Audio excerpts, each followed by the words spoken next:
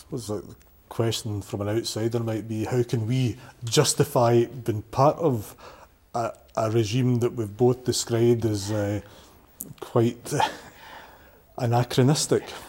Absolutely, and you know, it's a question that's often asked of me as being still working within a professional capacity with people with learning disabilities, and my response to that was that despite the perceived perversity of that was what was expected by society. So society had a view that was okay. You know, it was only gradually that society changed and moved to a more enlightened view of how life should be for vulnerable people, including people with learning disabilities.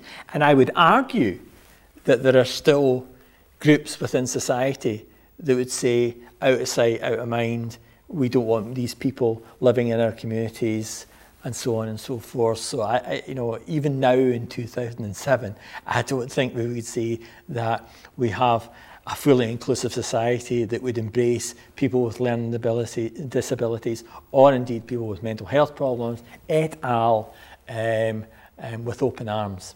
And I think if you believe that's the case, then you're not looking clearly. Mm. Mm. It's a difficult one to convey to people. I think how fun it was to work there in many ways. How you know? So, and I do think you had. I certainly think that it shaped my thinking as to how I believed that people with learning disabilities should be supported, and that was not within a hospital environment, and that led me down my career pathway as it is. I also think that it is still an incredibly potent and useful experience to have in supporting people with learning disabilities within their community. We still support a very large number of people who spent huge amounts of time within long-stay hospital environments. And that's going to be the case probably for the next 20 or 30 years.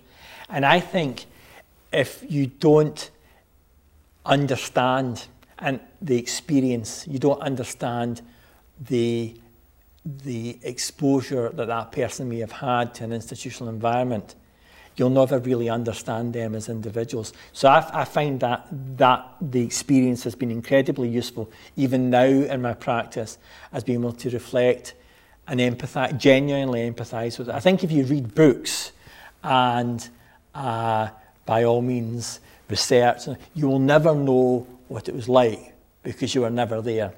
And that's the legacy that it leaves for me.